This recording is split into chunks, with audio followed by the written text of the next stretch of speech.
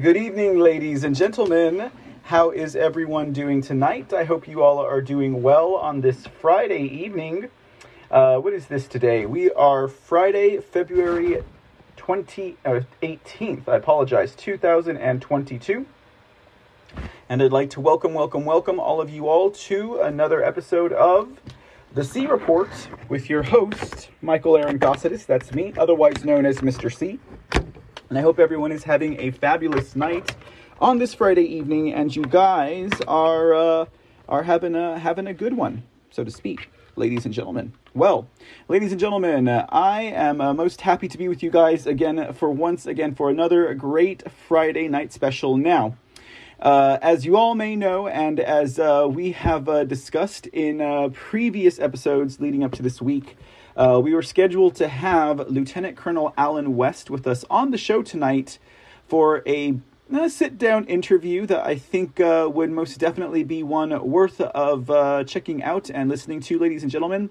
However, I do have some news for you all, and I hope that I don't disappoint any. But unfortunately, Lieutenant Colonel West is not going to be able to join us tonight on the show. Yes, I know, ladies and gentlemen, I was looking forward to speaking with the Colonel myself, but I did actually just get off the phone with him, ladies and gentlemen, and between trying to set up some connections for the show and getting him connected, it seems like the connection was not coming through. So you want to talk about the spinning death wheel, ladies and gentlemen. We were getting spinning death wheels on both sides of our screen with our StreamYard platform. But, that might be a little bit of, what do they call, ladies and gentlemen, providence, I would say, because incidentally, the good Colonel was also about to be a speaker at an event up in Kaufman, Texas. Now, if I had to guess the reason why we were not having a good connection, ladies and gentlemen, I would have to say it was location, because he had 100% internet usage on his end. I have 100% on my end, but I don't know how strong that internet is out there in Kaufman, Texas. If any of you guys know where that is, that's up there in northeast Texas, outside of the city limits. Anyhow, I will be getting back together with the organizers, and we'll see about getting another interview scheduled. To which I actually told the good Colonel it was nice to speak with him, even if for a few minutes. I informed the Colonel, well, I apologize, I didn't know that you actually had a speaking engagement tonight whenever we had this interview set up. But it actually, I told him, is probably better because he told me that he would like to come back on the show when he's in a more personable place or at home or in his office in order to have the interview with me, which I think is actually a better idea because honestly, it would not have been a light conversation for a Friday night, and most definitely not if we're doing it right before he goes on to do speak at an event, ladies and gentlemen. And I could hear the people in the background too, so I was kind of like, I don't know if that's his grandchildren or if that is actually, it was an audience, ladies and gentlemen. So we weren't fixing to do a, kind of like a Fox News 5-minute, how do you do, and one or two questions. I actually had several pretty meaty conversation topics on the plate. So fear not, ladies and gentlemen. Lieutenant Colonel Alan West will be here with us, and he will be here with us soon. As soon as I get off the air tonight, I will go ahead and email his event organizers and see that we can't get that set up stat, ladies and gentlemen, because I know you guys are looking forward to hearing from the good Colonel, and also to check out what we have to ask, and see how that goes. So nevertheless, ladies and gentlemen, I am not in the least bit discouraged by that, of course, because it says a lot to me that they honored that he would come on the show either way, and after speaking with him, I'm actually more excited about the prospects that we have moving forward. With that said, ladies and gentlemen, I have to say, today's show was prepared all around the interview with Lieutenant Colonel Allen West. So this is Friday evening, guys. I'm dressed and my best, and it's pressed. So we're just kind of winging it on this night tonight, guys. I don't have an actual show prepared for y'all because I was not prepared to not be prepared, ladies and gentlemen. But I do hope that, ladies and gentlemen, you guys are not too disappointed out there. I know I have my audience and listeners and viewers that were really looking forward to tonight. But never fret, as President Trump says. Never give up, never surrender, and don't take no for an answer. No, just kidding. All right, guys. So we're going to be winging it on a Friday evening here for the next, we'll do at least 2 hours. Okay, we're not going to do a 4-hour jump like we did last night on the show. That is for sure. But because also we do have an episode of Mr. C in the Dark coming out tonight. I don't know. Maybe we'll just do an hour and a half, depending on how you guys feel. Let me see what we got going on in the chat rooms before we jump into the thick of nothing. Looks like we got Relinon in the chat. We got Aurelius Lock 123SKG. Thank you, folks, for being here with us, and also for gifting the can and the 117 gold pills. Now, ladies and gentlemen, please know I also did not do that just for publicity. You know, if I had made any of this up and it got around to Lieutenant Colonel Allen West, I'm pretty sure he would string me up a flagpole, okay? So that wasn't just for show, guys. But nevertheless, guys, that's also part of what, that's part of the game here, so to speak. Not the actual game, but you never know what you're going to face and what to expect, so to speak. So we will roll with it, and we look forward to having the Colonel on our show. And most definitely, ladies and gentlemen, it's going to be an interview that you're not going to want to miss, ladies and gentlemen. I even told Lieutenant Colonel Allen West, I was like, well, I shot over one of your event organizers, kind of a list of, some of the topics I wanted to talk about. And I said, so if you'd like, I can send that over again. And he said, no, sir, I'd never like to know what we're going to talk about. So I was like, okay. I was like, fair enough, sir. Fair enough. But nonetheless, you guys will enjoy what we got to talk about. You guys wanted to talk about ERCOT. You guys wanted to talk about the weather and the power grid situation. So that is definitely on the menu for discussion. Also want to talk about the border, as well as the human trafficking issue and some of the solutions that Colonel West has said he would execute if and when he gets into office. And those are just some of the topics, ladies and gentlemen. Of course, guys, one of my topics, one of the things that I pick at the most is election integrity. And one of the things that's picking at me the most would be this forensic audit that is supposedly happening here in the state of Texas. So you guys better believe I have some stuff lined up for you all. Now, with that in mind, actually, I'll tell you what we can do. We can do somewhat of a Texas-centric show for tonight, because I had a lot, this is actually going to be quite good, because I can prep my audience for our interview. This way, y'all won't be lost in the wilderness as we're going through some of the information that I wanted to cover with Lieutenant Colonel Allen West. So this is actually, like I said, probably more of a bit of providence for us than it is an inconvenience. I think it is actually much better, considering that he is currently at a campaign event in Kaufman, Texas, and yeah. I just don't know if the internet reaches that far out there in Kaufman, Texas. So let me pull up some stuff. I think some of you in the audience will actually really appreciate some of the information that I'm going to go over with you guys with right now. Considering that we're doing this on the fly, I hope you all don't mind very much, ladies and gentlemen, that I am not as prepared as I typically am whenever I am doing a C report. We don't like to fly by the seat of our pants here at the C Report. We save that for Mr. C in the dark. You know, we save that for, well, hello, Mr. C.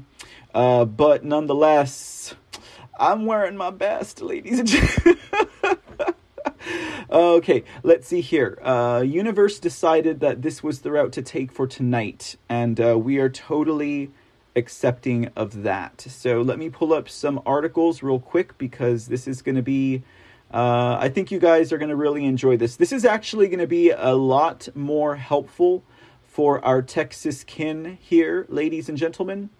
And let me see here what else we got.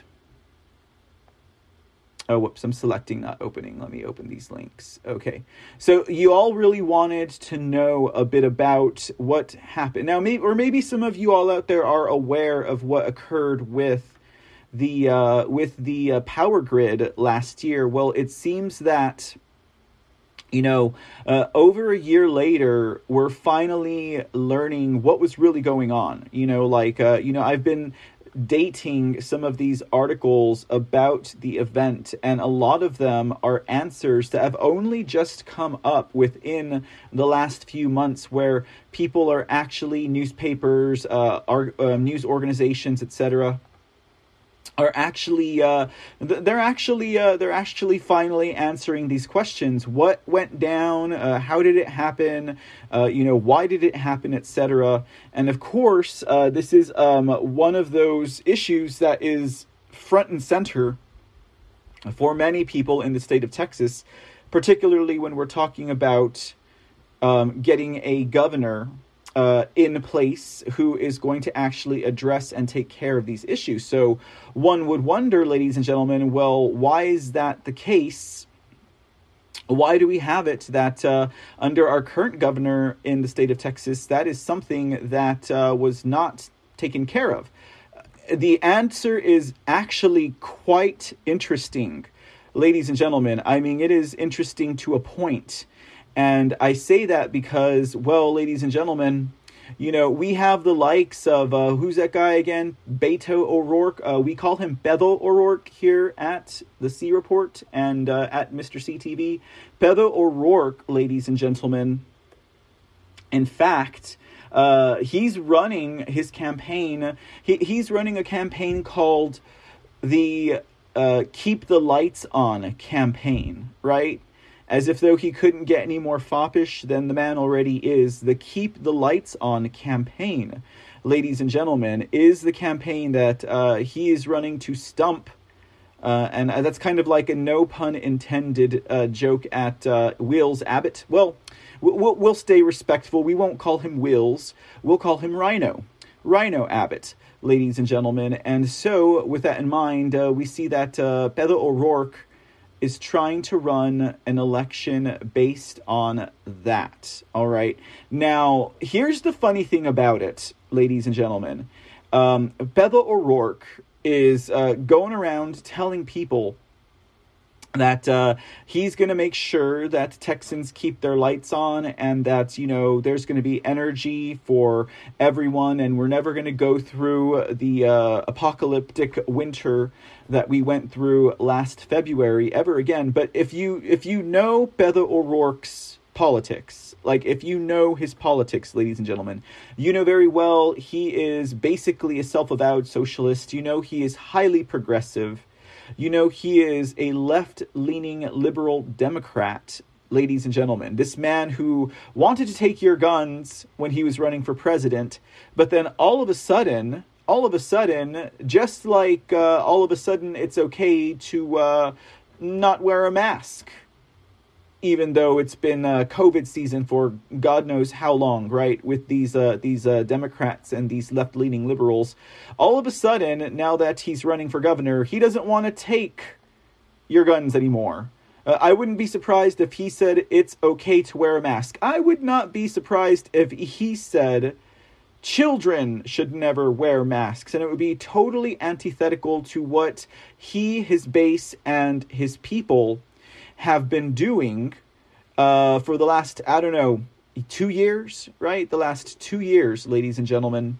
So, Beto O'Rourke thinks that he can fool us. Now, there might be some Texas voters that he can fool. Don't get me wrong.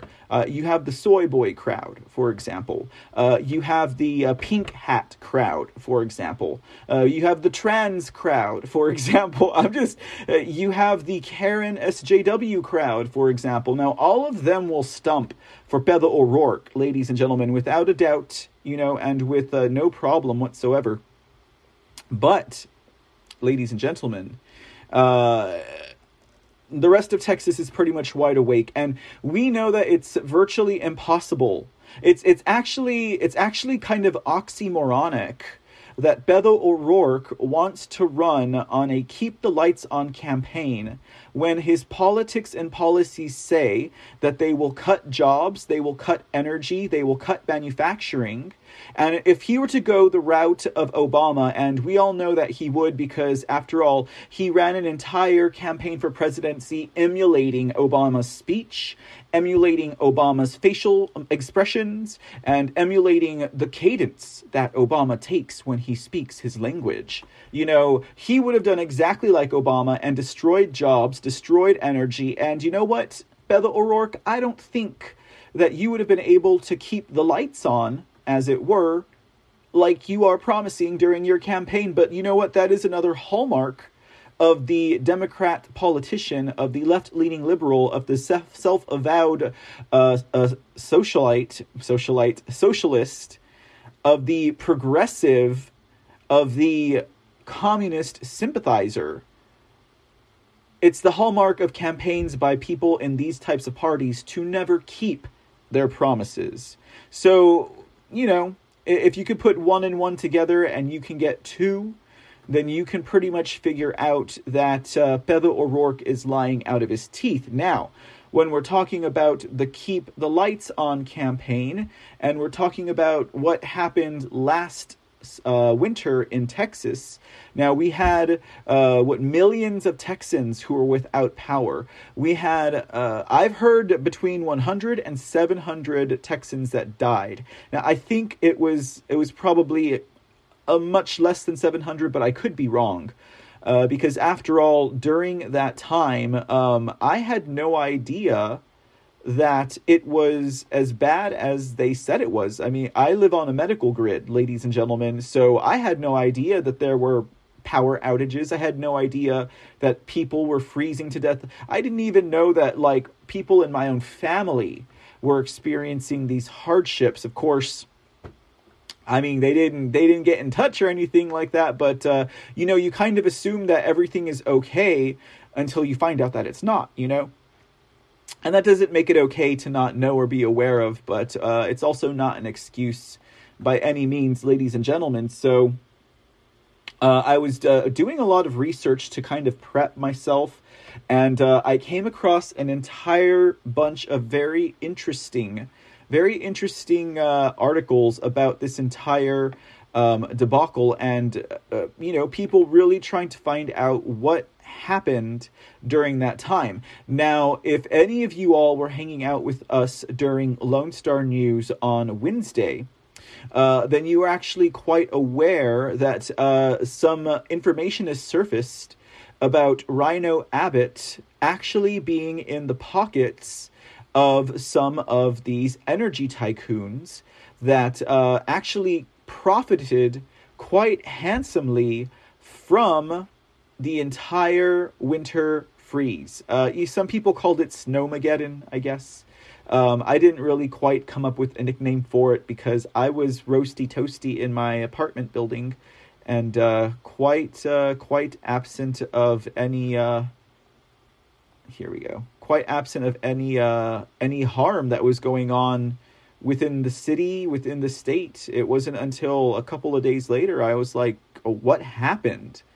And indeed, that's the question that many people were asking. What happened, ladies and gentlemen. So let's go ahead and examine that real quick. We'll take a quick look at that. So this way, whenever we do get with the good Lieutenant Colonel, we will have a good body of information to fall back on as we speak with him. Now I just need to find the articles. I opened them up in a tab, and I don't know what tab they opened up on. And once again, ladies and gentlemen, if you're joining us, thank you for hanging out with us. It's going to be a loose Friday evening here at the C Report. And we are literally just winging it. Okay, so let's see here. Okay, we'll do this instead. All right. I hope you guys are doing great out there. Thanks for joining in tonight. And let's see here. We'll do this.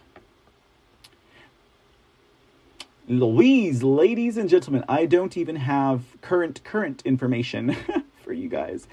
I thought we could maybe do a breakdown, so to speak, of stuff, but I think this information will be more handy, particularly to our Texas folk who are watching tonight. Because this is information that I haven't heard too many people talking about. So I think it will serve to be actually quite a good thing for the time being. 1, 2, 3, 4. I think this should do. Okay. All right. So let's start here. Really interesting information. Some of this stuff might actually anger some of y'all as we get into it. But let's see what it says here. So this is actually from the Texas Tribune. And I actually really appreciate this article because, again, this article is dated February 15th, 2022, ladies and gentlemen. A year later, just past a day to what happened in our state of Texas during the power grid down event that happened obviously in the dead of the snow. How Texas power grid failed in 2021 and who's responsible for preventing a repeat. Let's take a gander. All right, guys. It says, in the state's power grid, electricity and natural gas are codependent. Here's how the winter storm last year broke the system. Power grid and natural gas. So this actually shows us how our power system works in the state of Texas. Okay. Which is another reason why, because, I'm as much as an auditory learner as I am, I'm also a visual learner. I'm actually omni-learning styles. I don't really have just one learning style, as it were, per se. But here it shows you have the power grid, of course, that's made up of everything that incorporates a power grid, including power plants and power lines and workers and houses and buildings. You have the natural gas sector, so power grid, and then your natural gas sector, So that's everything from mining natural gas to the administration of it, and then also the power plants that, cleanse it, clean it, change it, ship it out. And then that goes, and then these two, between the natural gas and the power grid, goes both ways. It's like a two-way street between these two entities. And then both natural gas and power grid goes to homes and buildings, etc., businesses, etc. So, different ways to power our homes and our businesses here in the state of Texas, just as it is in any state, I'm sure. Okay, so it says here, voters decide who's responsible for overseeing the power grid in Texas. The power plant that generates the power plants, and I'm going to actually shrink this, and we'll do that. Hello. Okay, it says, so voters decide who's responsible for overseeing the power grid in Texas. The power plants that generate electricity, the wires that carry it to households, and the businesses and operators that manage it all fall under the purview of the governor. Most power plants run on natural gas, an industry that is regulated by the Texas Railroad Commission, a 3-member board elected statewide. Now, ladies and gentlemen, we will be voting for the Texas Railroad Commission in the primaries on Tuesday after next Monday. Okay? So here's how it works. The power grid is made up of many different companies that generate electricity with natural gas, coal, nuclear power, wind, and solar energy before transmission companies send it to homes and businesses. Retail electric providers handle the finances, selling power to customers. About 60% of Texas electricity customers choose from among dozens of power retailers on an open market. Electricity producers such as Calpine and Vistracor generate the power, while retailers such as Gexa Energy and Terra Energy sell it to residents and businesses. Since many power plants in Texas rely on natural gas as a fuel source, the state's natural gas supply chain is critical to the flow of electricity. So what went wrong during the February 2021 winter freeze? During the power grid crisis, all sources of electricity struggled during the frigid temperatures. The inability of power plants to perform in the extreme cold was the number one cause of the outages last year. The question is, why were they not able to perform? That's the question. During the February 2021 winter storm, transmission companies inadvertently cut power to parts of the natural gas supply chain when ERCOT ordered the utilities to reduce power demand or risk further damage to the grid. So ERCOT is the, I think it's the electric... Yeah, I'm failing on that one. Council of Texas. Electric, something Council of Texas. Let me pop that open real quick, because I want to make sure I'm thorough with you guys tonight. ERCOT. Electric Reliability Council of Texas. I was missing one word there, guys. So, Electric Reliability Council of Texas. So, ERCOT orders the utilities to reduce power demand or risk further damage to the grid. That decision aggravated the problem as natural gas producers were not able to deliver enough fuel to power plants. At the same time, some wells were unable to produce as much natural gas due to the freezing conditions. The Texas legislature in 2021 ordered electricity regulators to require power plants to better prepare for extreme weather. The Public Utility Commission has imposed some early requirements, such as requiring plants to winterize based on previous federal guidance. But lawmakers did not require the Texas Railroad Commission, which regulates the gas industry, to quickly impose weatherization standards. Okay, so there's something that we're also looking at right here. We have lawmakers not requiring the Texas Railroad Commission to impose weatherization standards. Okay, so that's kind of a nutshell. That's just actually a small snippet of what we're looking at here, ladies and gentlemen. We have a commission that did not force upgrades to the infrastructure that's required for harsher conditions than we've experienced. Anytime Texas has a crazy storm like this, it's always like every 100 years or something. My family was like, this happened like 100 years ago. Not that anyone in my family was alive when that happened, but they remember stories from their grandparents or their parents, about harsh winter conditions like this. So you have that going on.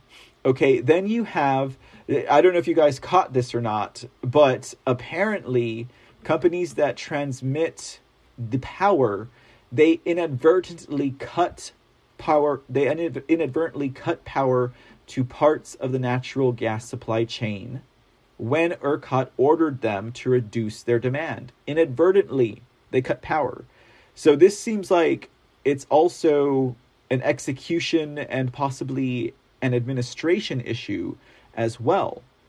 But keep in mind here as well, ladies and gentlemen, that we have the Texas Railroad Commission. Now, you think about a name like the Texas Railroad Commission, okay, and you don't think that that's an important office. I know I didn't. I hear Texas Railroad Commission, and I think that they're out there regulating the train tracks and stuff.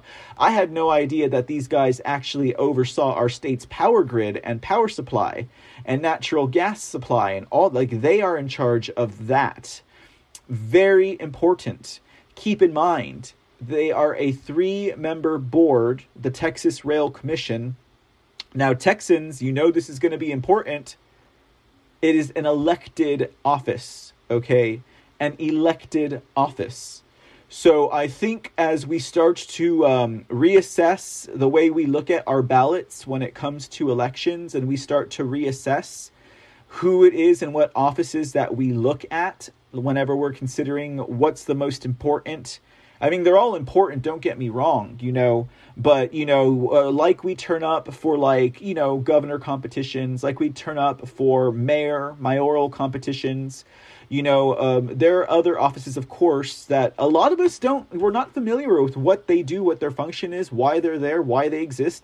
I hear Texas Railroad Commission, and I think that that's almost like a defunct, it's almost like an obsolete, because, I mean, come on, we got cars now, we got planes, we don't need trains. But look at what is hidden beneath that office's responsibilities. It's massive. It's a massive responsibility. They oversee the power grid, guys, okay? So the Texas Railroad Commission, they should change that to something else, because maybe that's what it's called that for a reason, guys. Maybe it's called that for a reason.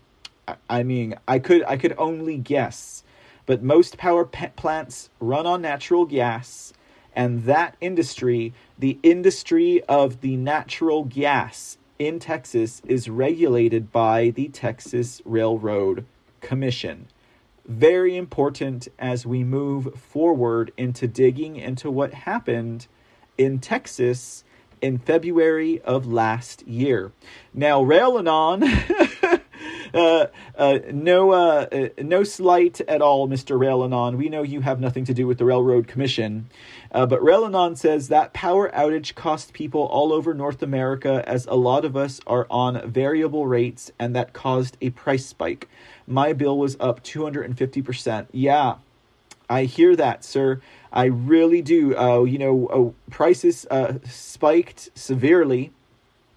Let me tell you, in the state of Texas, the natural gas industry walked away with about $11 billion surplus because of that grid power down. What do you think that could possibly mean? The plot thickens, y'all. Let's look at this next article. This one also comes from the Texas Tribune. Now, here's where your blood's going to start to boil, ladies and gentlemen, and it's only just beginning. Okay, so paperwork failures worsened Texas blackouts, sparking mid-storm scramble to restore critical fuel supply. Okay. It says dozens of natural gas companies failed to do the paperwork that would keep their facilities powered during an emergency. So utilities cut their electricity at the very moment that power plants most needed fuel. The mid-storm scramble to fix the problem exposed a regulatory blind spot. On Valentine's Day, the major utility that supplies electricity to West Texas readied for a severe winter storm. Hired contractors prepared to fix power lines, managers started up the storm emergency center, and operators reviewed the list of facilities that should, no matter what, keep power during an emergency. 35 of them on Encore's list were natural gas facilities that deliver fuel to power plants. As Sunday turned to Monday, Alan Nye, the CEO of Encore, one of the state's largest transmission and delivery utilities, thought his team was ready. But the situation rapidly deteriorated as the storm bore down on Texas. At 1:20 a.m., the Electric Reliability Council of Texas, otherwise known as ERCOT, which manages the state's power grid, ordered the first cut of power to bring demand down to match an extremely low power supply, as the frigid temperatures caused power plants to rapidly trip offline. Now, with this in mind, ladies and gentlemen, please understand, Governor Rhino Abbott, he has placed the blame primarily on renewable energy, ERCOT, and a weak power grid. I mean, basically, he is not, that's it. That's basically where he has left it. Let me see here. Let me make sure I got that correct. I'm pretty sure I do. Renewable energy, okay, was a big one. ERCOT was the second one, so they were the scapegoat here. ERCOT was the scapegoat. Oh, and our giant power generators. So Governor Abbott has blamed this on renewable energy, ERCOT, and our giant power generators. He has said that that is the reason why the grid went down in February of last year. Now, it looks like to me here, just based on this article, that the natural gas industry was not ready for this. They did not fill out the paperwork to keep their facilities powered during an emergency. That is a failure of leadership. That is an administrative failure. That is a failure of oversight. Okay, that is a failure that needs to be held accountable. Who regulates and holds these accountable? That would be the Texas Railroad Commission. It would also be the governor of our state, according to these articles. So, can we really blame ERCOT when ERCOT is trying to manage the power flow to ensure that the grid does not just totally break, and they're ordering, certain areas to be shut down? I mean, the plot thickens, ladies and gentlemen. Now, as we're getting back into this article, it says Oncor's team, along with other utilities, began a plan to roll outages at 15 and 30-minute intervals. But just before 2 a.m., ERCOT ordered them to take even more power offline, then kept ordering more reductions. By late Monday morning, ERCOT had ordered 20,000 megawatts of power offline. Oncor's share was 8,000 megawatts, or enough to power 1.6 million homes. Rolling the outages quickly became impossible, Nye said. We sat there praying that electrons showed up. With millions of Texans without power, Nye got an urgent request from Deanne Walker, then chair of the Public Utility Commission. She needed Oncor to flip the switch back onto certain natural gas facilities that could not deliver fuel to power plants without electricity. A PUC spokesperson, that's PUC, Public Utility Commission. Now, PUC has also taken a hit because of this, ladies and gentlemen, and PUC has taken a hit by Rhino Abbott. Now, a Public Utility Commission spokesperson said Walker was ceaselessly on the phone, calling Nye about dozens of natural gas facilities that were not on Oncor's critical list. That meant that Oncor, which delivers power to the Permian Basin, the state's most productive oil and natural gas basin, had unwittingly shut off some of the state's power supply when it followed orders to begin the outages. The desperate scramble to power up natural gas facilities again exposed a major structural flaw in Texas's electric grid. Oncor and other utilities did not have good lists of what they should consider critical infrastructure, including natural gas facilities. Simply because natural gas companies failed to fill out a form or did not know the form existed, company executives, regulators, and experts say not knowing is not an excuse when you have millions of lives at stake, ladies and gentlemen. And why is this not being why is there no oversight of this? Why did no one know this? Why didn't someone in the Texas Railroad Commission say, hey, you might want to look at this form here, or why weren't they aware of the critical infrastructure that was needed for an event like this? And why is Governor Abbott not held any of those people accountable? Why is he blaming a nonprofit organization that is meant to regulate energy and events like this when they basically don't have the tools to do their job? Okay, they're doing a job that it's almost as if though, they are in charge of, building a house, but there are shoddy tools to build that house. You can't do it. You can have the best builders or the best intentions, but if you don't have good equipment, if you don't have a good infrastructure, if you don't have a good plan, or you don't know what you're doing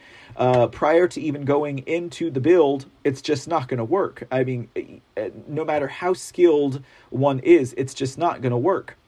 All right. So it says here, It's the electricity customer's responsibility to fill out the form, which is provided by electric utilities, usually online. ERCOT provides a second avenue with its own form. So even ERCOT had their own form, okay? I still don't think that means the blame should go totally on ERCOT. Retail electricity providers inform residents and businesses of their right to apply, according to a Public Utilities Commission rule. At one point during February's winter storm, more than half of the state's natural gas supply was shut down due to power outages, frozen equipment, and weather conditions, analysts estimate.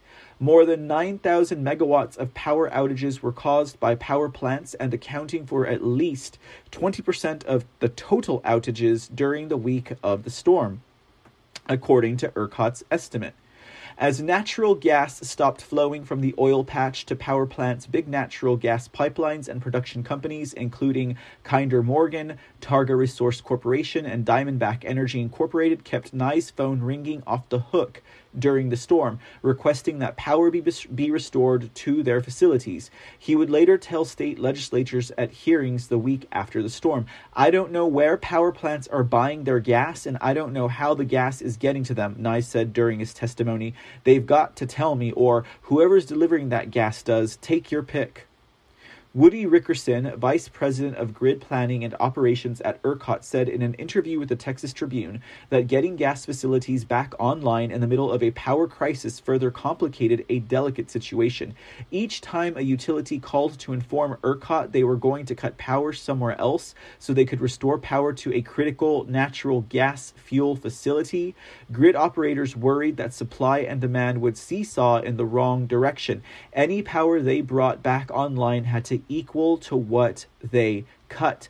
I was surprised at the amount of critical infrastructure that had not been identified, said Rickerson, who was part of an essential ERCOT team that stayed in on or near the control room the entire week.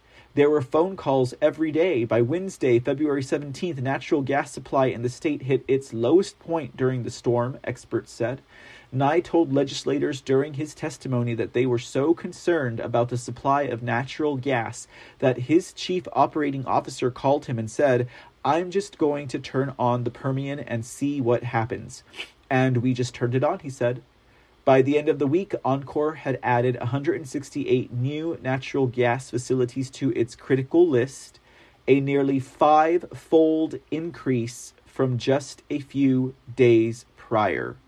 A month after the storm, lawmakers are investigating multiple failures that led to 4.9 million customers losing power, some of them for days during sub-freezing temperatures in a storm that caused at least 57 deaths statewide. In my opinion, if we had kept the supply of natural gas on, we would have had minor disruptions, James Cesarek, chairman of the Texas Energy Reliability Council, told legislators. Texas has all the assets. We just have to make sure we evaluate every link in that chain to keep it going. The failures were years in the making. There is no requirement for natural gas and other companies that operate crucial parts of the grid to register as critical. And a trend toward electrifying key components of a state's natural gas infrastructure in recent decades, plus the lack of a single agency to oversee all parts of the electric delivery system, created what Kenneth Medlock, a fellow in energy and resource economics at the Rice University's Baker Institute, called a single point of failure, one that the state's regulators were blind to. That's a failure of regulation. That's all it is. It's relatively simple. So this guy's had nothing to do, I would say, well, no, it had something to do with it, but it was not primarily because of renewable energy. I mean, God knows we don't want that anyways, right? Like, they're like, it's all the wind turbines' fault because they couldn't spin. Well, we don't want wind turbines anyways, okay? It's all solar energy's fault because snow. And I'm like, well, from what I understand, solar panels do kind of release like, a dirty or a toxic kind of like chemical. So, I mean, as good as that sounds like, solar power would be, I mean, it's like using chemotherapy to take care of cancer kind of is, it's not the best analogy, but it's kind of what I would put that as being synonymous with. So, it was more of administration. It was more, as they said here, regulation. More so, in other words, they didn't know what the heck they were doing. I guess because we haven't had an event like this in Texas in about 100 years, that one could say, okay, this is why, and we learned. But fact of the matter is, are they taking care of it now? Has it been taken care of? Because there was a big concern here, just within a month ago, actually just within a few weeks ago, when we were having some freezes across the state. People were getting, how do you say, PTSD? They were getting nervous about it and stuff like that. So anyhow, ladies and gentlemen, that's kind of a long and short of it in that regard. Power cut to fuel source. I mean, could you imagine that? Like, these people running ERCOT have to make a decision. We're going to turn the power off on this community of families so that we can get power to the natural gas companies, so that the natural gas companies can send their gas out to the power plants that will send the communities, and then it has to balance somehow. Oh my goodness, like that is a mess, ladies and gentlemen. Okay. Pardon me. All right, so let's go ahead. I think we can. I want to get you guys to the juicy stuff, but I think we're gonna scramble through this just a little bit longer. Just a few more minutes. Let me just get through the rest of this real quick, and then we're gonna get to the juicy juice, ladies and gentlemen, the stuff that you really want to hear. All right, let's get that going real quick. It says here. Power cut to fuel source. A few days before Winter Storm Uri barreled into Texas, more than 100 natural gas production and transportation executives, power generation executives, regulators, and ERCOT engineers tuned into a conference call. The goal, make sure the natural gas system remained functional during the storm. The Texas Energy Reliability Council, the TERC, a voluntary body with no regulatory authority, usually meets twice a year. Rickerson, the ERCOT vice president, said the primary conversation before the storm hit was about residential heating, which is the top priority for delivering natural gas during times of short supply. Power generation is much lower on the list. The TERC advised the Texas Railroad Commission, which regulates the oil and natural gas industry, including pipelines, to move it up to November 2nd. But that move would not prevent the coming disaster. When the storm hit that week, the group's participants began to report big supply cuts of natural gas. Production had plummeted at the wellheads. Crews could not go on icy roads, and the water that comes up from the ground with oil and gas during production froze and created a mess for operators if trucks could not get to the wellheads to move it. The power cuts to wellheads, processing plants, and compressors dramatically exacerbated the shortage. The daily conference calls became dire. It quickly became clear to the TRC members that some new natural gas facilities had not yet filled out the form to be added to their utilities' critical infrastructure list. Some had interpreted critical narrowly and assumed they did not qualify. Still, others that were not considered critical before the storm suddenly became critical when other facilities froze. So, in the middle of one of the worst winter storms in Texas history, Cicerek Rickerson and others advised companies of what their emergency response should be. Fill out the form. Ideally, every critical facility would have been registered before the storm, Rickerson said. That did not happen. The only way to get utilities aware is to fill out the form. Just read the book. You know what? How about when it comes to energy? It's just, I don't know. I don't work for the Texas Rail Commission, but I would think that it's pretty obvious that anything involving energy like this should probably be mandatory. Or or maybe they should put them on an accountability list. We need you to fill this form out X amount of days after you're operational, and have follow-up reminders, and maybe not just depend on these people who run these things to do that. I mean, maybe there should be some kind of penalty if they don't get this form filled out. I mean, that's the way you get the ball rolling. I mean, this is critical. Lives were lost because of these mishaps of administration and regulation and procedure and bureaucracy, basically, is what it boils down to, right, ladies and gentlemen? Okay, so it says here, it was the first time that we had learned about a form as well, to my knowledge, said Grant Ruckel, Vice President of Government Affairs for Energy Transfer. Now keep your eye on Energy Transfer, okay? Energy Transfer is one of the largest natural gas pipeline companies in the United States. During testimony, he said that to the Senate Committee on Business and Commerce. The committee's chair, Senator Kelly Hancock, of North Richland Hills, Texas, stopped him. She says, "Really? It's not like you just came into existence. The business has been around for a while," Hancock said, "and yet you just learned about a form from ERCOT that you needed to identify those key locations?" State Representative Charlie Guerin of Fort Worth asked industry representatives during a House hearing the week after the storm to do what he said the state has not. Since the state has not done a very good job of telling people you need to sign up as critical infrastructure, will you get the word out to your members that they need to and that they need to now? Guerin asked Todd Staples, president of the Texas Oil and Gas Association, the largest oil and gas industry group in Texas. Staples assured Guerin that he would. A vicious downward spiral. When Texas deregulated its electricity market in the early 2000s, making supply and demand the primary forces for the price of power and increasing competition, wholesale power prices fell. That made it cheaper to electrify natural gas compressors, stations, and other equipment rather than the traditional method of using the natural gas produced in the field to run the compressors, turbines, or engines, the energy experts said.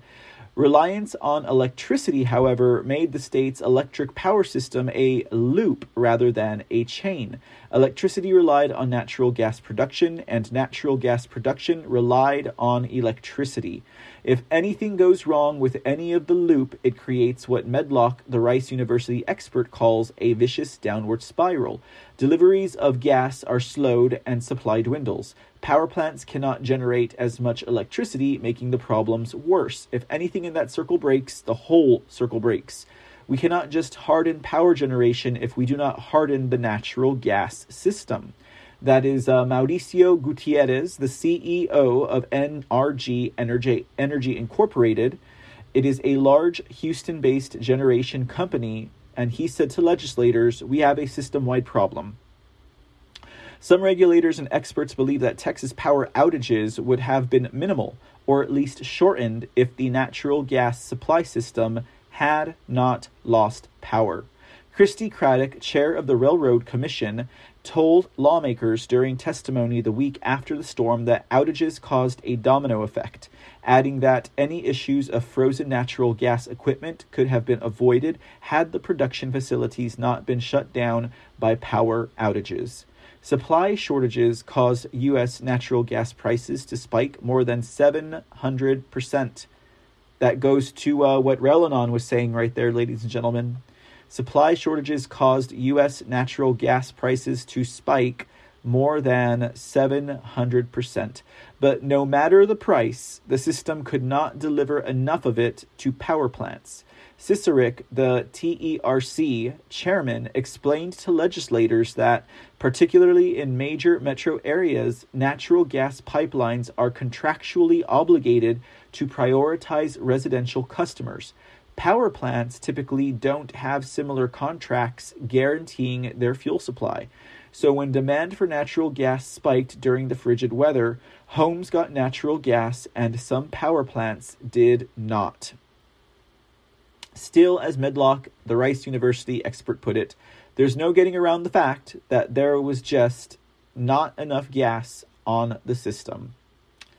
Lordy, lordy, lordy. Calls for new agency. Okay, so I guess we can read this. The chaos in the natural gas system during the storm has sparked calls for a new regulatory agency or giving additional powers to the Public Utility Commission to ensure regulators can identify gaps and weak points between the natural gas industry and the electric power. Yeah, so let's just make up a new bureaucratic body. When we already see what the problem is, why do we have to make a new agency to fix it? Why can't the people who are in charge of fixing it right now just fix it? And just add something to your checklists, like just add this to your checklist. Make sure that, natural gas companies know this, okay? And that they filled out the form. And this way, they can keep getting electricity during a storm and they're not off of a critical list. Like just add it to a checklist and add something that helps with accountability. That's just two things you got to do. And then, you hire the people, but you don't need to make a whole nother agency just to make sure people are doing their job when the people who should have been making sure that they're doing their job are not doing their job. I mean, that's a Band-Aid issue. Why don't you hold people accountable so that they don't do it again and you add it to their things to do? I mean, that makes sense if you ask me, ladies and gentlemen. I don't know what you all think about that, but that's just the way my mind thinks about it. So anyhow, it says James Robb, the president and CEO of the North American Electric Reliability Corporation, which has some authority to regulate power generators in the U.S., said during a U.S. State Committee on Energy and Natural Resources hearing on March 11th that he believed the regulation of natural gas supply for the purpose of electric generation needs to be rethought. The natural gas system was not built or operated with electric reliability first in mind. Policy action will be needed to ensure reliable fuel supply for electric generation. In an interview with the Turbine, the Turbine, that was a slip / play on word / accidental pun. In an interview with the Tribune, Robb said regulators don't have enough oversight of the natural gas supply system in the U.S., given how much its role has grown in the electric power system, a result of the increasing replacement of coal-fired and nuclear power plants with natural gas, wind, and solar generation. Very interesting. Okay, so I think we'll stop there. I mean, we're like, what, a couple of paragraphs from the end, but basically they're saying we need to rethink that, ladies and gentlemen. We need to rethink that. Why don't we just blow up, I don't know, some big old rock and river and make Niagara Falls and put like water-powered turbines in there or something like. I don't know, I'm just kind of talking out of it. Anyways, guys, okay.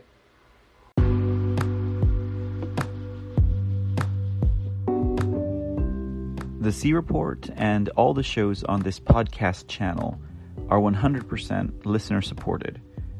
We don't have corporate sponsors. We don't have independent sponsors. Our sponsors are you, the listener. So if you like the work we do and like what we have to say and contribute to the world of news and information and entertainment, please show us your support. Make a monthly donation to help sustain future episodes at anchor.fm/The C Report. Your support is greatly appreciated. From 99 cents per month to $4.99 per month to $9.99 per month. Every donation counts and every bit helps. Show your support for The C Report and other shows on this podcast channel by visiting anchor.fm/The C Report. And thanks, y'all. Okay, so we mentioned this natural gas company, the one that Representative, Kelly Hancock called out and said, "Oh, really? You've been around for a while. How can you say you didn't know that this form existed? There's two ways to get access to it." Well, that was Energy Transfer Partners was the representative that Hancock was kind of reprimanding, okay? Check this out. So Kelsey Warren is the name of the Energy Transfer Partners CEO. This article talks about how Energy Transfer Partners made billions of dollars from the deadly Texas blackouts, and $1 million of those dollars ended up in the pocket of one Greg Abbott. Let's take a look, guys. It says, the natural gas industry raked in billions during the winter grid failure, and Governor Abbott let them off the hook. He was rewarded with a huge campaign contribution from the grid collapse's biggest profiteer. So if you're wondering why we have to make a new office to regulate this and to hold people accountable, if you're wondering why, no one is being held accountable for anything and somehow the natural gas industry is getting away with this, this is going to answer your question right here, ladies and gentlemen. So it begs the question, was this indeed, a failure that happened accidentally? Or is there something more to this? I mean, don't get me wrong. There's no way that Abbott and, Texas Energy Partners, there's no way they could have been like, let's plan a deadly snowstorm and rake in the millions, right? I mean, obviously, they couldn't do that unless they were using HARP, okay? Unless they were using HARP. I hear there's at least 2 HARP facilities in my vicinity, but we'll save that conversation for In the Dark, ladies and gentlemen. But let's go ahead and see what this has to say, okay? If anything, it's not that they knew that they were going to rake in money, it's just that they knew that they were not going to be held accountable, okay? The Texas electric grid collapse during the February winter storm killed hundreds of Texans and caused an estimated $295 billion in damages, while generating seismic gains for a small and powerful few. The natural gas industry was by far the biggest winner, collecting $11 billion in profit by selling fuel at unprecedented prices to desperate power generators and utilities during the state's energy crisis. No one won bigger than Dallas pipeline tycoon Kelsey Warren, Energy Transfer Partners, the energy empire Warren founded and now is executive chairman of, ranked in $2.4 billion during the blackouts. That immense bounty soon trickled down to Governor Abbott. On June 23rd, Warren cut a check to Abbott's campaign for $1 million, according to the governor's latest campaign finance filing, which covers January through June.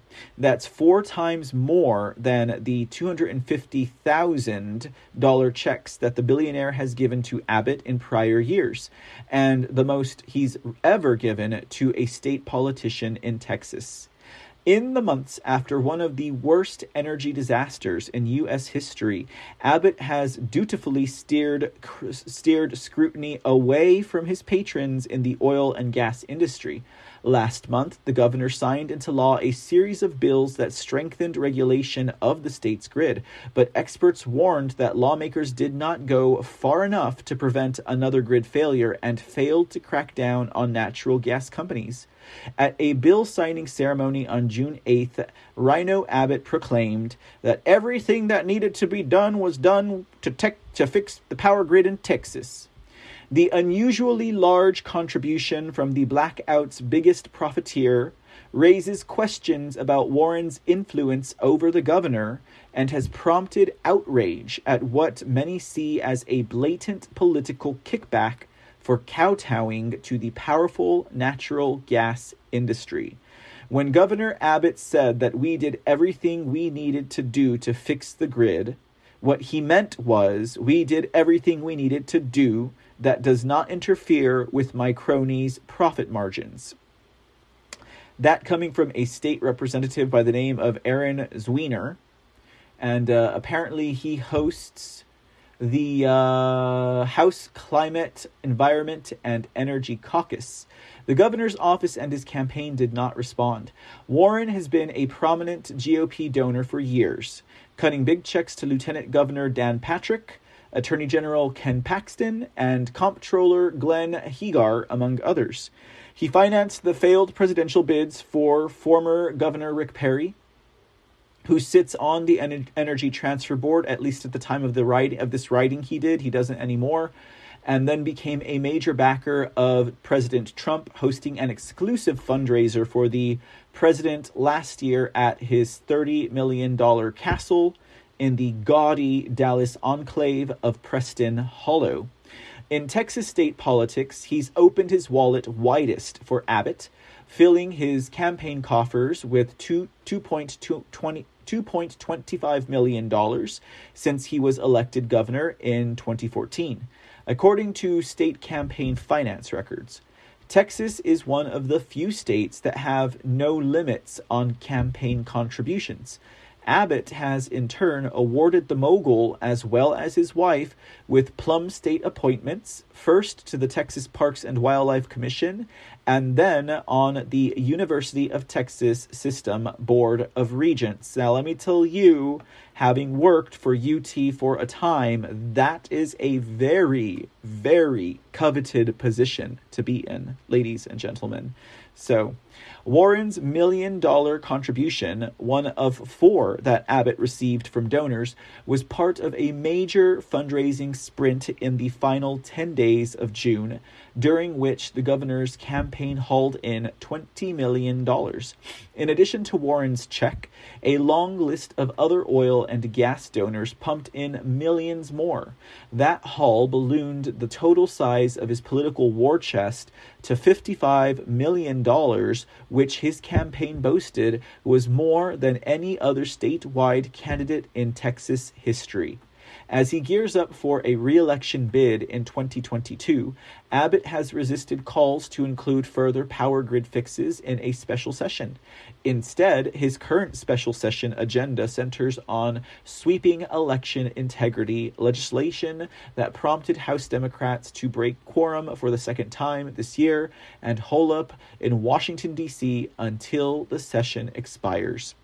The governor has relentlessly pinned blame for the grid failure on renewable energy resources like wind and solar, Electric Reliability Council of Texas officials, ERCOT, and even the state's giant power generators, all while ignoring the significant failures of the natural gas industry. Lawmakers watered down proposed regulations of the gas supply system in the face of aggressive industry lobbying. By refusing to include additional grid reforms in special sessions, Abbott has ensured that the natural gas sector will avoid any further legislative scrutiny that experts warn means the state's grid remains at risk of future collapse. Earlier this month, Abbott issued another love letter to his fossil fuel benefactors, ordering his 3 brand new Public Utility Commission appointees to create incentives for fossil fuel and nuclear power generators and impose new costs on wind and solar plants. While gas companies made huge profits during the winter storm, the financial fallout has been passed on to Texans. In May, lawmakers passed legislation that provided several $billion in state bonds for power companies that were waylaid by the exponential hike in energy costs. Texans will be paying that off through higher gas bills for at least the next decade. The city of San Antonio's municipal electricity utility, CPS Energy, was also among the hardest hit and is suing Energy Transfer for alleged price gouging. 2 of Energy Transfer's subsidiaries charged CPS $300 million for gas during the blackouts. Energy Transfer has denied those charges and claims it made record profits because it was better prepared than others, with significant amounts of gas in storage that it could sell on the market, coupled with major investments that company had already made, weatherizing some of its pipelines and processing plants. Natural gas companies were the biggest winners from the power outages, collectively raking in about $11 billion during the storm, in large part because the natural gas systems that supply so much of the state's power grid are almost entirely unregulated. With hardly any oversight or transparency, gas suppliers can get away with setting exponentially high prices during energy crisis, amounting to what critics say is legal price gouging. This is one of the biggest problems that no one is talking about, and Kelsey Warren certainly does not want people talking about it, said Doug Lewin, an energy expert and president of Stoic Energy. So that's a good question, guys. particularly if you're a Texan, ladies and gentlemen, and we have, I should write this question down, actually. I should write this question down, because if you guys recall, during one of the hurricanes, it had to have been in the last 2 years or so, we had gas prices in Texas breaching $5 a gallon. Like, we were seeing gas prices like the rate of California or higher. We'd never seen that in my neck of the woods. Never seen that. Okay. And was it President Trump? If not Trump, it was Abbott. Okay. Who because of that, stores were price gouging, like literally in the time of emergency, price gouging. That they were going to face fines. Any stores, anyone, they would all face fines if they continue to try and profit off of an emergency. So I think what we're trying to say here for any current or future governor is, well, we are not the kind of people that really believe in regulation to this effect per se, but in the state of an emergency, when lives are on the line, do you guys think that it is a best practice or an ethical practice to regulate whether or not like an industry like the natural gas industry, oil industry, that they are not allowed to do that? There's a name. It's not usury, but there's an actual term for that type of occurrence. But price gouging, it's very unethical, But apparently Kelsey Warren and transfer energy partners or energy transfer partners, they don't want anyone to be talking about that.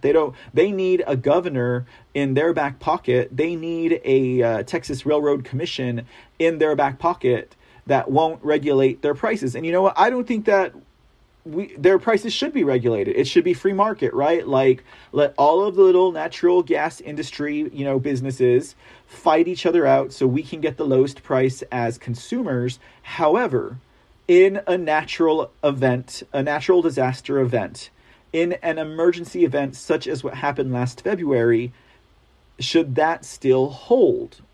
It's a fair question to ask, because chances are we as Texans would not be paying that bill for the next decade with higher energy costs and possibly some more hidden taxes.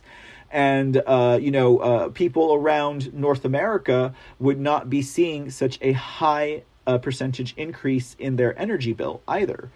So it's not fair, basically, particularly since that's such a specialized market. It's a very specialized market. Let's see. Would you implement regulation of energy companies' ability to set prices on their product in the event of a natural disaster or energy emergency? I think that's a good question to ask a future governor, right? All right. Okay. So let's go ahead and carry this. This is not interesting, guys. You guys wanted to know. Did any of y'all know that this is what was going down during the Texas freeze last year? Because I was like, but of course, a lot of these articles didn't come out till almost a year later. Interesting enough, right? So it's like, let's just leave it on the back burner long enough until Texans forget about it. And they can't really do anything about it, because by the time we share this information with them, we'll already have gone through the legislative and bureaucratic and the hearings and all that stuff just to get past it, just to get past it. Disco Ball Chaser says that we should have price caps. Hey, Texas gal, how's it going? Welcome to the show. Hope you're doing well tonight, hun. Okay, so, but yeah, this is very interesting, because I remember when we got the letter, oh, your bills are going to go up, your energy bills are going to go up, and I was like, I'm sorry, I can't explain why this is happening. Well, now I can. Okay, so So all I know is snowstorm bad, prices go up, but this is ridiculous, ladies and gentlemen. This is ridiculous. Okay, so all right. So I'm really kind of liking this groove tonight, guys, for it being kind of a what's the word, on the fly type of episode. Okay, so we'll go ahead and stop there, guys. I think as far as that goes, because we're not done yet, guys. We got one more juicy juice to squeeze, and that would be this one. 1 year after deadly storm, what has Texas done to fix the power grid? This article just goes more into the corruption, okay? It goes more into the corruption. All right, let's see what it's got to say. It says here, a year ago, millions of Texans were left without power and water as a result of a catastrophic power grid collapse during the winter storm. Over 700 people died. See, that's what I was saying. I heard it was I didn't hear it was 700 people. If you guys have a number on that, I didn't look it up. But apparently, according to this article, it was over 700 people. Maybe in the aggregate, when everything was said and done. I'm not sure, but I didn't look it up. It says, and the storm caused hundreds of billions of dollars in damage across the country. Since then, Governor Rhino Abbott has declared that everything that needed to be done was done to fix the power grid, implying that the badly needed upgrades and restructuring of the grid are complete. Has Texas really fixed the power grid? If not, how can the grid be ready for increasing climate change-driven catastrophes?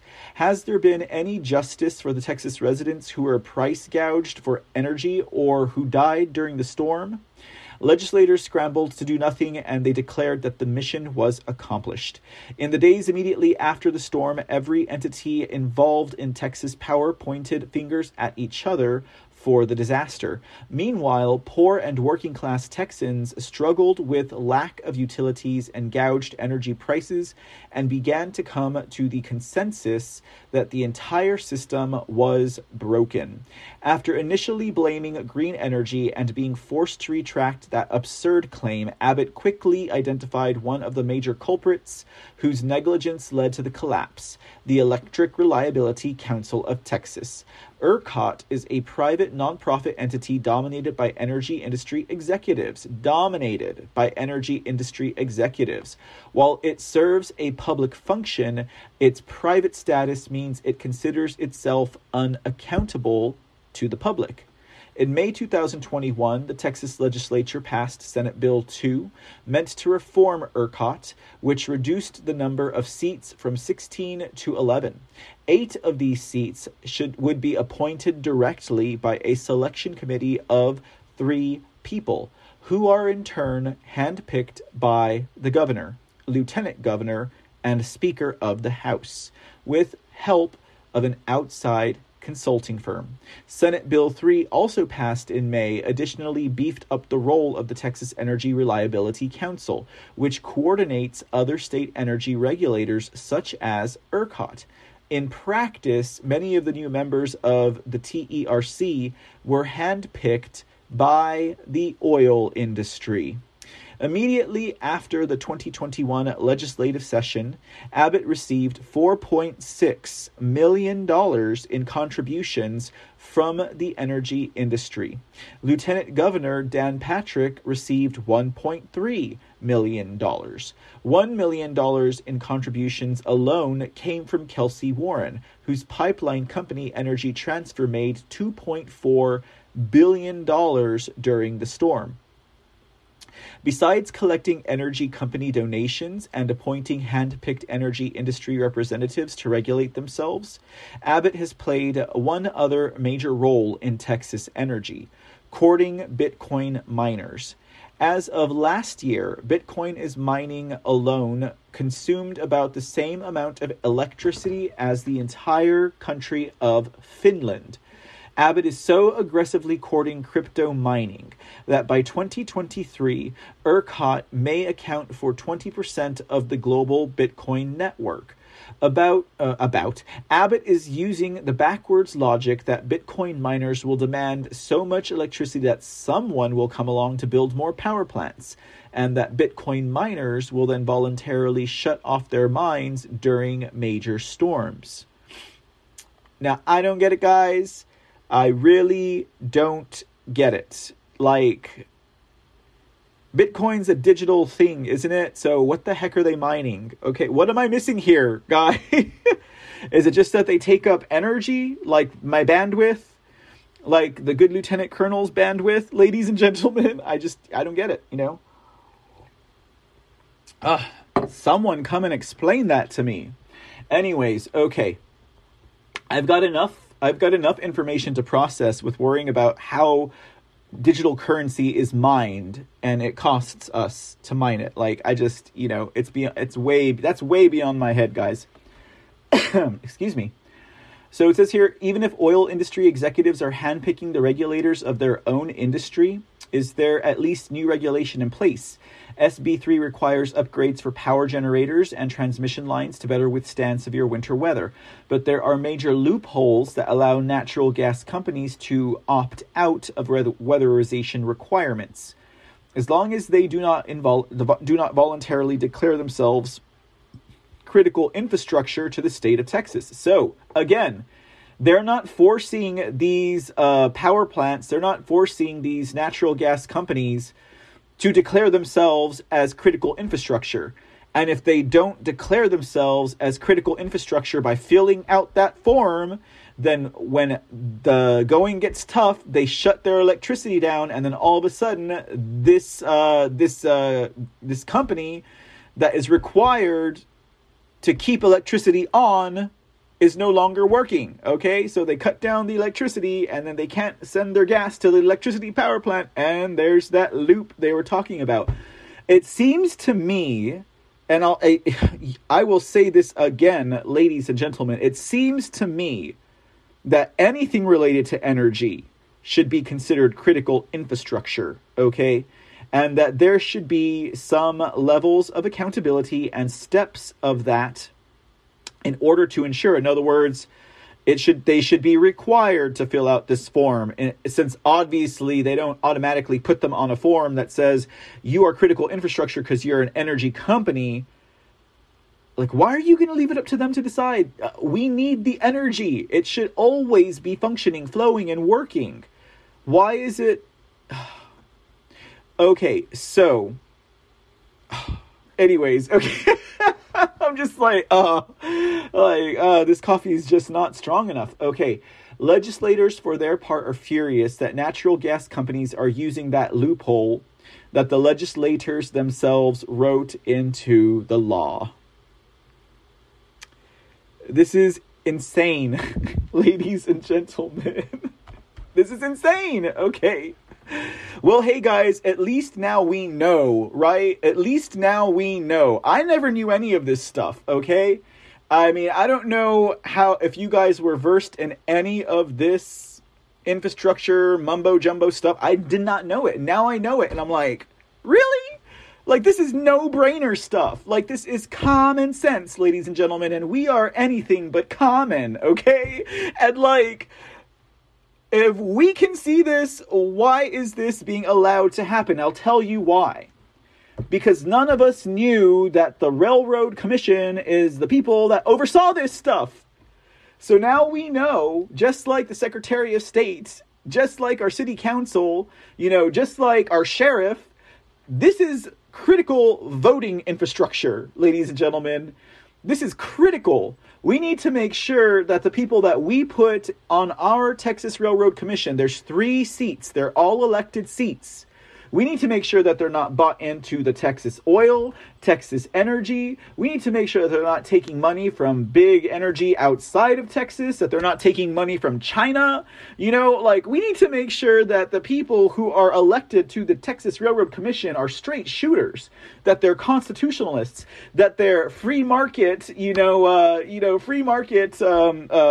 economically inclined, but at the same time that they understand that there should be, in my opinion, when we're talking about energy and we're talking about lives, there should be some regulation. Because that's like saying, you're in a room that is running out of oxygen and I control the price shares of oxygen, and if you really want to live and breathe, you're going to have to pay this X amount of money for it. No. There's no compromising here, ladies and gentlemen. Energy was needed to keep people alive during the winter storm in Texas. Energy was needed to keep the power grid from going down. It seems like it was not just, power lines froze and the grid went down. No, it seems like these natural gas businesses chose not to fill out a form that says they're not critical infrastructure. So when ERCOT had to decide whether or not they were going to send energy to a home or energy to a natural gas company that would keep the electric grid going, because it is a symbiotic relationship just about, they had to make a decision. Are we going to let people die? Or are we going to keep this energy company going that will keep electricity on? But no, they had to shut down the electricity to the natural gas company because they didn't put themselves on a list. And then that just worsened the situation, because now there was no gas going to the energy company to keep the energy company and the communities powered. I'm almost like, am I reading this right? Like, this is insane. Okay, this is like such common sense right here. All right, Texas Railroad Commission, you better be sure that we're going to be looking at you on our primary ballot deep dive. Okay, we're going to be looking at that. This is going to be on my list, ladies and gentlemen. From now on, the eyes of Mr. C are upon you, Texas Railroad Commission. Okay, all right. This is just insane. Okay, this is crazy. Okay, but by not declaring themselves critical infrastructure, natural gas companies risk having the power cut from their own facilities during another crisis. Since power plants use natural gas as fuel, cutting power to a natural gas well could lead to a feedback loop, causing severe resources and power outages. This is the exact scenario that led to the collapse in 2021. It's what I just said, okay? Texas politicians also promised relief to consumers whose bills skyrocketed due to gouged energy prices. A bill that would have provided relief to consumers immediately fell through. Instead, a portion of SB 3 allows for $6.5 billion in ratepayers-backed bonds for natural gas utilities and electric cooperatives. What that means is that Texas is promising $6.5 billion to utility companies and guaranteeing those funds by charging consumers more on future bills. Cities like San Antonio have wasted no time in passing on the price gouge costs of the 2021 storms to residents. Yeah, we know.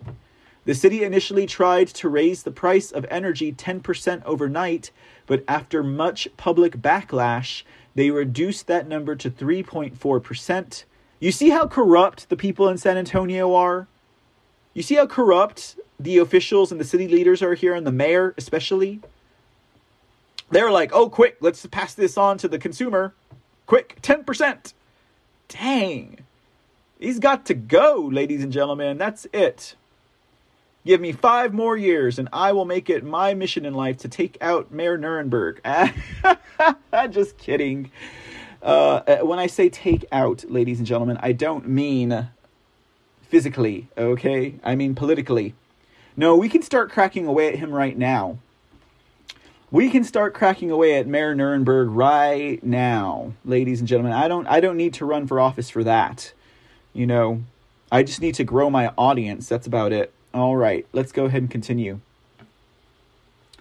Actually, I think we're done here. It says here, only a mass movement can avert another catastrophe. It would not take that much in terms of resources to fix the Texas power grid. ERCOT is claiming that they are too short-staffed to meet the reliability deadlines set out by the Public Utilities Commission of Texas. As of that statement, there were just 65 job openings on ERCOT's job board. Like other U.S. entities, ERCOT would rather claim a labor shortage than put proper resources toward hiring qualified workers. The natural cost to winterize all natural gas facilities in Texas would be between $85 million and $200 million annually. the equivalent of 1 or 2 days of revenue from the Texas gas industry. Really, 1 or 2 days of revenue, and they can't do it. Given that natural gas was a major cause of last year's failures, we should also be looking to increase green energy, blah, blah, blah, blah, blah. Okay, right? I don't got time for that, sorry. And then it goes into knocking on other non-renewable resources. Anyways, okay. All right, okay. You had me until you went there, article. You had me at hello. Let me see, what do we got? Whoops, what do we got next here? Okay, so that was it, guys. So if you guys wanted to know what was going on in Texas, Texas kin, Texas folk, Texas lovely heads, we're wondering what happened and why it happened and how it happened. Well, there's your answer, folks. There's your answer. Now we know we need to be looking at this Texas Railroad Commission. It says here, Sonia says the railroad commissioner is useless. It's insane. We got to take him out then, right?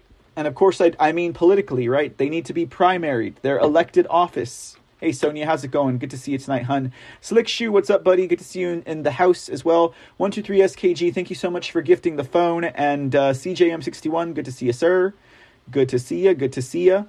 Yeah, that's some pretty crazy stuff, guys. That is some pretty crazy stuff. Oh, God, you guys know how that makes me feel.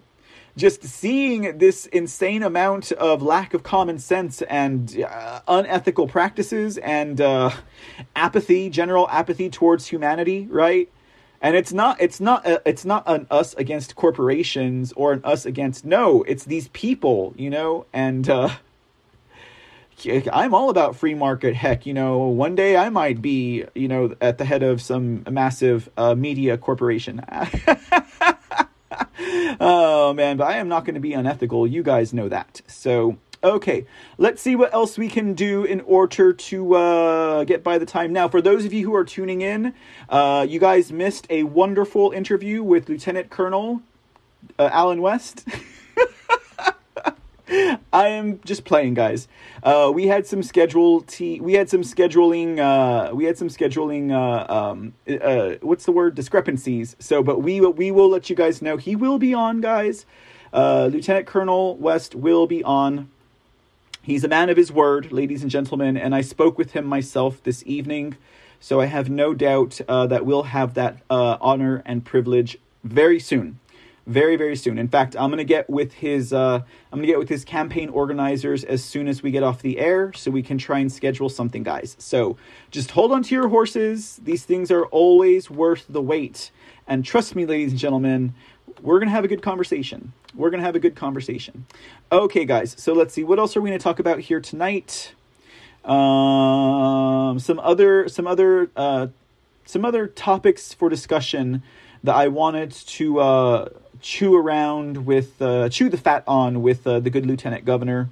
Let's see here. Which one would make y'all's skin crawl the most? You know, guys, what are you talking about, Mr. C? I don't want my skin to be crawling tonight. Let's see. Highest court in Texas, AG has no unilateral prosecutor power for election fraud.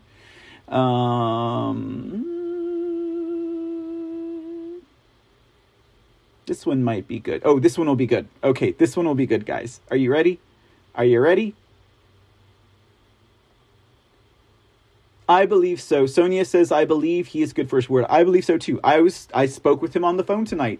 I was on the phone with Lieutenant Colonel Alan West, and he was actually at a campaign stop in Kaufman, Texas, which is Boonies Town, northeast Texas. You know, I mean, it's not boonies. I've never been up there, but it is outside of the Fort Worth, Arlington, Dallas area. It looks like it's probably a good dozens and dozens and dozens of miles out from there. Okay, so it looks like it's the sticks, honestly. But I have a feeling that while his Wi-Fi connection was probably the Wi-Fi itself probably out there is not that good. So, also in speaking with him, like I said, he was at a campaign event getting ready to speak which means we might have had 5 minutes with him. And we're going to need more than that to chew the fat. I let him know, too. I told him, too. I was like, well, this might be best because some of the things I wanted to talk about with you tonight would have not been light for a Friday evening before a campaign speech. Okay. For all I know, he's out there with a meet and greet and enjoying and having barbecue. And here I want to talk about ERCOT, and I want to talk about, this issue. George Soros bought district attorneys in the state of Texas. Okay? Because Lieutenant Colonel Alan West is the only candidate for any office in Texas, in Texas, that I've ever heard mention this, who literally calls this out as a problem with the name George Soros attached to that speech. And not only that, but has solutions on how to deal with this. And I'm not talking just sending a letter over to a district attorney or a corrupt judge's office. Like, he has a literal constitutional process to clear these rats out of office, ladies and gentlemen. So let's take a look at this article as we wrap up tonight's show. Thank you all for being here with us again. Sonia says she started school in Kaufman County. So you should know. Tell me, Sonia, how is the Wi-Fi out there? Oh. I'm looking forward to it, though. He said, you know what? Let's reschedule for when I'm at home and I'm comfortable and we can talk. So I think tonight was Providence, that did not happen as was originally scheduled. And I'm totally fine with that. I just appreciate you all for your grace, ladies and gentlemen, and not giving me and not haranguing me or accusing me of doing like a publicity stunt or something like that. Okay. Because that's not the way it went down. In fact, I have some of the conversation recorded if you want to hear it. Anyway. Okay, guys, let's take a look at this article and we're going to call it a wrap. And then we'll figure out what we're going to do tonight. Because I was planning, although I don't have anything formally lined out for a Mr. C in the Dark tonight. I don't know, guys. You tell me. Humor me. Because I never do this to you guys. Give me a 1 if you want a Mr. C in the Dark. Or give me a 2 if you want a well, hello, Mr. C. The difference here being, of course, that Mr. C in the Dark, we've got a topic, we've got a trajectory path where we're going to talk about, Les Wexner, or we're going to talk about, topic A, B, or C. And a well, hello, Mr. C is just a chill and chat night. You guys tell me what you want. Humor me, why don't you? Give me a 1 or a 2, and we'll decide from there. Okay, let's check this article out. All right, Texas candidates bought by George Soros, including district attorneys. Now, this is something that we all know to be the case, ladies and gentlemen. It's not something that we get a spotlight on here frequently in regards to our state of Texas. Okay, it says here, Texas candidates bought by George Soros, including district attorneys. Now, it says, I always thought it was strange that George Soros would put campaign money into the coffers of local district attorneys. I knew he poured big money into high-profile national and state leftist pockets, such as those running for president, Congress, and governor. I also have known for a long time about Soros' intent to destroy America, throw out the Constitution, deny the Declaration of Independence, push critical race theory, and LGBTQ, support Black Lives Matter and Antifa, and defund the police. However, I had never considered that Soros could completely turn a red state such as Texas into a blue state by emasculating the power of our conservative Texas Attorney General, Ken Paxton, and our Texas Supreme Court justices. Soros appears to have done all of this by funding the campaigns of elected district attorneys and possibly by buying members of the Texas Court of Criminal Appeals. Can you guys believe this? He has possibly bought the Texas Court of Criminal Appeals, guys. Now, apparently, according to Ken Paxton, the Texas Court of Criminal Appeals is like, you can't appeal anything higher than them. Like, if something goes to the Texas Court of Criminal Appeals, that's like the Supreme Court for that, whatever it is that they're taking up there. Anyways, we can dig into that a little bit later. But it says the reality is that if Texas goes blue, then Texas and also the presidency will be lost for many years to come.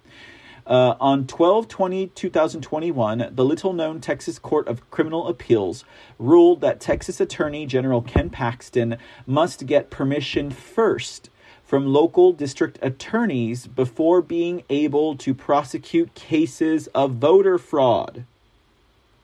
The TCCA has a very tight relationship with district attorneys. The public and the Texas Attorney General and most lawyers in Texas do not even know the judges on the TCCA nor the powers they wield.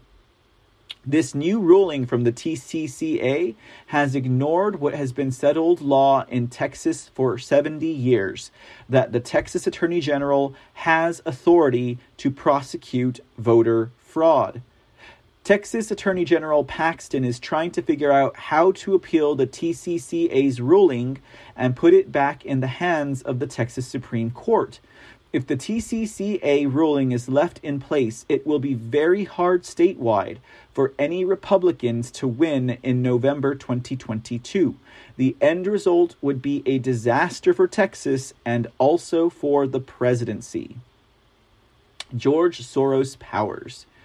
It says here, as explained by Discover the Networks, George Soros was behind the passage of the McCain-Feingold campaign finance bill in 2002. This set up a network of 527 committees. Now, the 527 committees that you might be familiar with is the Secretary of State project that we have talked about here on the C Report.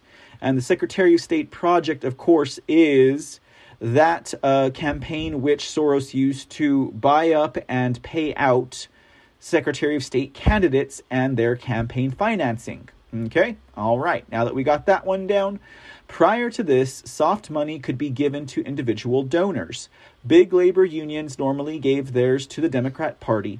After McCain-Feingold, the soft money was diverted to an alternative network of beneficiaries, which George Soros personally controlled himself. Please see the Discovery Network's link. Then came the 2016 election cycle, in which Soros spent almost $11 million on 12 district attorney races. 10 of the 12 won, and one of them was Democrat Kim Ogg of Houston. Soros/Ogg supported leniency for marijuana possession and making it easier for defendants to get out of jail on bond. Kim Ogg is still the Harris County District Attorney. Her term ends on December 31st, 2024. Under Soros' control came the funding of Black Lives Matter, and during the 2020 election cycle, Soros donated $52 million to Democrat political action committees and leftist candidates, including district attorneys. In 2018, Soros funded Democrat John Crusot in Dallas by giving him $236,000.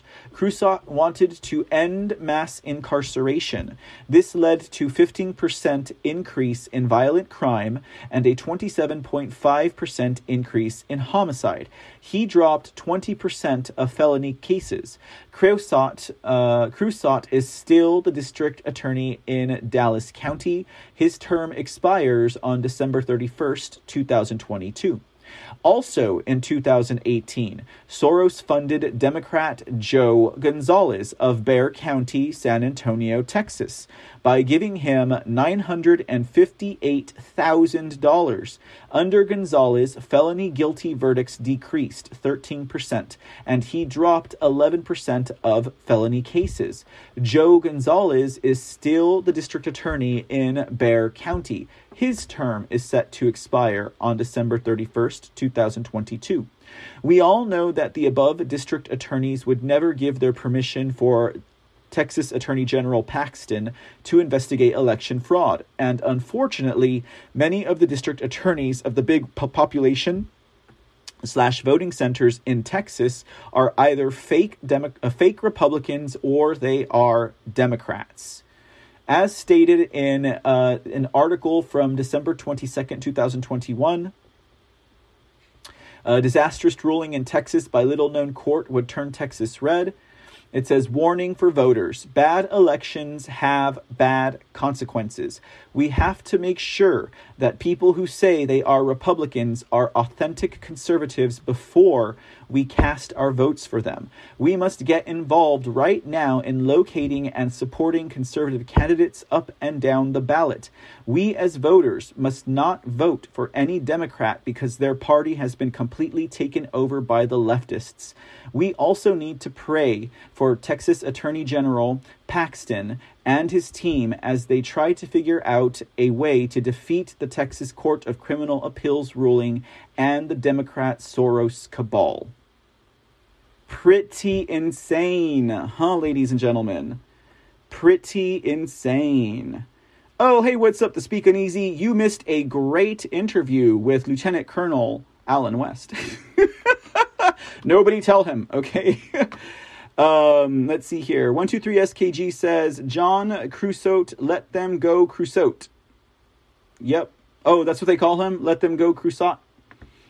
Let's see here. This bond release needs to be fixed all over the USA. Yes, the Speaking Easy, you missed it. You missed it by like 2 hours, buddy. Good job. 7:30. Yep, that's the time that we said it was starting, buddy. I'm haranguing you. You guys can tell him. I already told everyone. Okay. Let's see here. Sonia said she's going to call Paxton. Yeah, that's a big issue. You know, because none, like this article says, none of these none of these district attorneys are going to, fight for election integrity. It's all good, speaking easy. It was Providence. It was Providence tonight, buddy. The Wi-Fi went down because they knew that you were busy earlier and they wanted you here for this event. It was because of you, Speak Uneasy. No, just kidding. Anyways, my podcast audience is going to be like, what the heck is Mr. C on tonight? Okay. All right, guys. So there we go. So that's a pretty interesting article. I mean, I would say that article is pretty interesting. These are things that we've already known. It hits so much closer to home when it's actually happening in your own backyard. I mean, we have a George Soros district attorney here in San Antonio. Really? Like, that's just, it boggles the mind, ladies and gentlemen. It boggles the mind. Okay. All right. So, that's something we were going to talk about with Lieutenant Colonel Alan West, because after all, the man has a solution. Okay. I've heard him say it. He has a solution to this problem. And it doesn't boil down to writing a bunch of angry letters. There is actually a constitutional path forward with this matter. Now, once something like that gets underway, you can just about imagine the pushback, right? I could hear people calling Governor West, I could hear people calling him all kinds of dictators and stuff like that.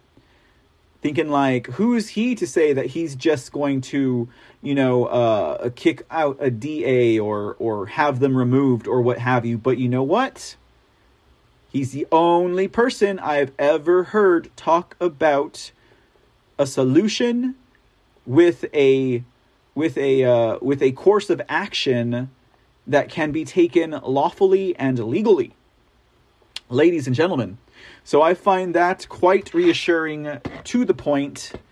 And, as soon as we get on it, ladies and gentlemen, I will inform you all. Now, what I think I'm going to be doing here, is, let me see, did any of you guys respond to that question earlier? Only one person gave me a 1 or a 2? Okay, guys, all right. I know most of you guys aren't up that late anyways here in the dark with me. Well, you are, Sonia. Let's see here. Sometimes speak is. Okay, all right. Only one person humored me. Yes, this is a live show, and yes, my feelings are hurt. Anyways. Anyways, guys, let me get off it. We're going to, ladies and gentlemen... Hold on. I'm checking something out here.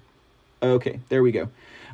We are going to wrap it up for now, ladies and gentlemen. I'll be back later on tonight, and we'll figure out what kind of a show it's going to be. Just by vote, it looks like we're going to be doing a Well Hello Mr. C tonight, ladies and gentlemen. So, you know that's going to be fun. That is Foxhole exclusive, and, well... yeah, we can talk a little bit more about things, ladies and gentlemen. I'm sure you guys love it when I talk about things, okay? All right, with that said, ladies and gentlemen, we will be back with a regularly type of show. I don't know about a schedule, but a regularly type of show. We'll be doing Lone Star News. We'll be doing Mr. C in the Dark. We will have Java on with us on tomorrow evening's Mr. C in the Dark. We're going to be talking about a really fun, and, well, it's going to be an interesting topic. That is for sure, guys. Now, we'll be doing that tomorrow evening for Mr. C in the Dark. We will have another Lone Star News on Sunday. On Sunday, we will have guest Kyle Sinclair, who is running for Congressional District 20 here in the state of Texas, as primaries are a week from next Monday. Wait. The Tuesday after next Monday. Anyways, March the 1st, ladies and gentlemen. It's 2 Tuesdays, including the 2nd. All right. Okay. So we'll be doing that, and we'll see what other things we can dig into. We will have a ballot review coming up on Lone Star News, if not tomorrow. Well, before the week is over, next week. Before the week is over, we will definitely have a ballot review, okay? Let me dig into it. We're definitely going to be looking at the Texas Railroad Commission. We're definitely going to... my eyes are looking at the judges, the DAs, the Railroad Commission. Those are my primary concerns. When it comes to who you will be voting for in your district, guys, because there are so many contests on this ballot, I'm sorry to say, but this is really... the ball's really in your court, guys. Like, take, for example, if you live in Texas District 35, that is the district that is gerrymandered up and down the I-35 corridor from San Antonio to Austin. There are a lot of you out there that live in that district.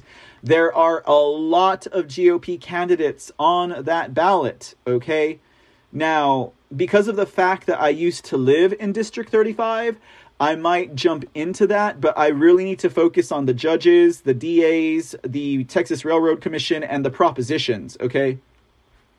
Because we have a handful of propositions that we have on this ballot for March 1st. Okay, so that's kind of where my energy is going to go. But if you are in your district, guys, I have to strongly urge, do not wait until next week to figure out who you're voting for, to figure out who your congressional representative is going to be. Please don't wait. Some of you guys have 5, 6, 7 GOP candidates, and you have to make sure that you are voting for a true conservative or someone who is an America First or a Save America candidate.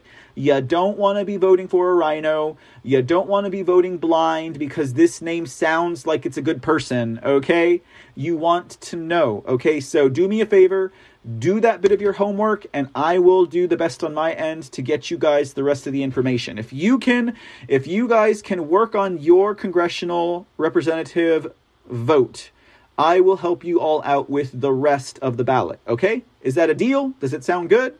If it sounds good, give me a 1. Ha! Never mind, that never works. Okay, all right, guys. We will see you guys a little later on tonight. Otherwise, we'll see you guys tomorrow and throughout the weekend.